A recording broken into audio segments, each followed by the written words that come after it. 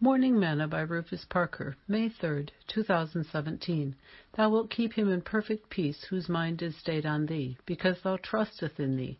Trust ye in the Lord forever, for in the Lord Jehovah is everlasting strength.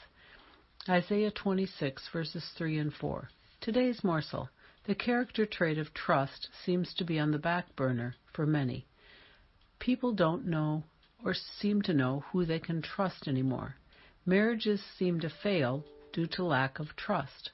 People are not hired for employment because employers don't know if they can trust the applicant that is applying for the job or not, and many of them are not willing to take a chance because the applicant has no known character references. Solomon tells us, "Trust in the Lord with all thine heart. Lean not to thine own understanding. In all thy ways acknowledge him, and he shall direct thy paths." Proverbs 3, verses 5 and 6.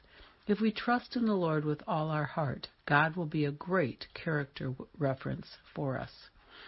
Sing, "Trust and obey, for there's no other way to be happy in Jesus than to trust and obey."